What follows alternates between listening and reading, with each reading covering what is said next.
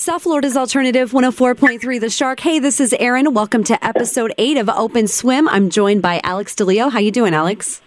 I'm doing great, Erin. Thanks so much for having me on the show today. Hi, you're very welcome. So last night you played in Orlando at Florida Music Festival. Tell me a little bit about how that went. That was awesome. It was my first time playing and being a part of the festival. It was great. I played at the Church Street stage. Throughout the day, I attended the panels, and overall, it was a really great night. A lot of great bands and just really good vibes throughout. Excellent. That sounds like a really good time. Tell me what got you into playing music. When I was 10 years old, my grandma randomly gave me an acoustic guitar. She was dating a guy at the time that, did music for fun, and I guess that inspired her. And so from there, I started trying to figure it out, and then I put some little groups together with friends for fun and started winning talent shows and battle the bands and stuff like that. And I was like, oh, maybe I should get into this a little more. And so through high school, I put a band together called Wildfly. It was a little bit more of like a hard rock thing. And then that ended about 3 years ago. So basically the last 2.5 years, I was just searching for the sound I had in my head. I did a bunch of different productions from like country to alternative, adult contemporary, like pop, like everything. And then I met the producer that produced my EP, and I was like, yeah, this is more of what I've been hearing in my head. That's cool that you kind of explored different genres to really figure out what worked best for you. I don't think a lot of artists really go outside of what they're comfortable with, outside of their comfort zone. So who are some of the artists that have influenced you as you've kind of developed your sound? One of my number one for sure is Coldplay or Chris Martin. I guess his style of writing and also their productions as well. They're a huge influence. Other bands like Phoenix, Brandon Flowers, and then of course a lot of new stuff that's out that's influencing me right now. The White Lies, 1975, more current stuff. But yeah, I think it was a really good thing that I actually went through a bunch of different productions. It was frustrating, but after all of it, I was I'm glad that I did that.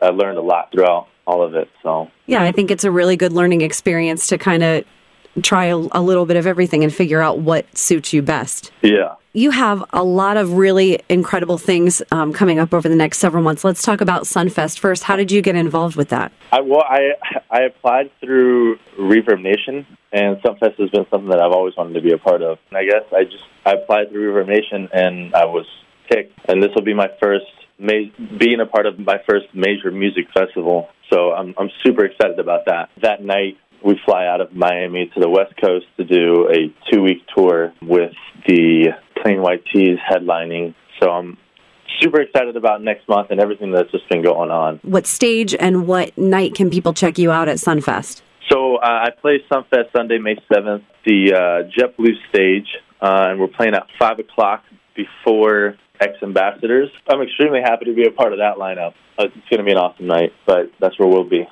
Sunday, May 7th, 5 p.m. at the JetBlue stage. Excellent. And that's good.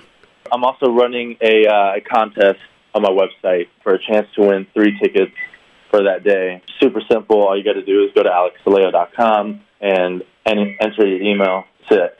That's great. Now, have you ever toured on the West Coast before, or is that going to be a new experience for you? I've never toured to begin with. So. Oh, really? This is your first? That's really awesome. Cool. Yeah, this is going to be my first tour. It's going to be my first festival, followed up with my first tour. So, yeah, and especially the fact that it's on the West Coast, I'm just extremely excited about that. I think the demographic out there is great for, my kind of music. I think so, too. I think that would be a nice fit. Now, have you traveled there just on personal before, or? Yeah, definitely.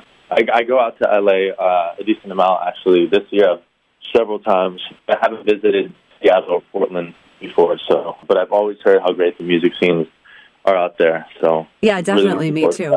Do you have any plans for recreational stuff? Will you have much downtime while you're out there? Yeah, actually, because the festival that we're a part of with the Plain White T's runs in the middle of the day or earlier, like in the early noon. There will definitely be a lot of downtime. I think almost every day we play around like 1 o'clock. We'll have a lot of downtime. Also find a lot of inspiration while I'm out there.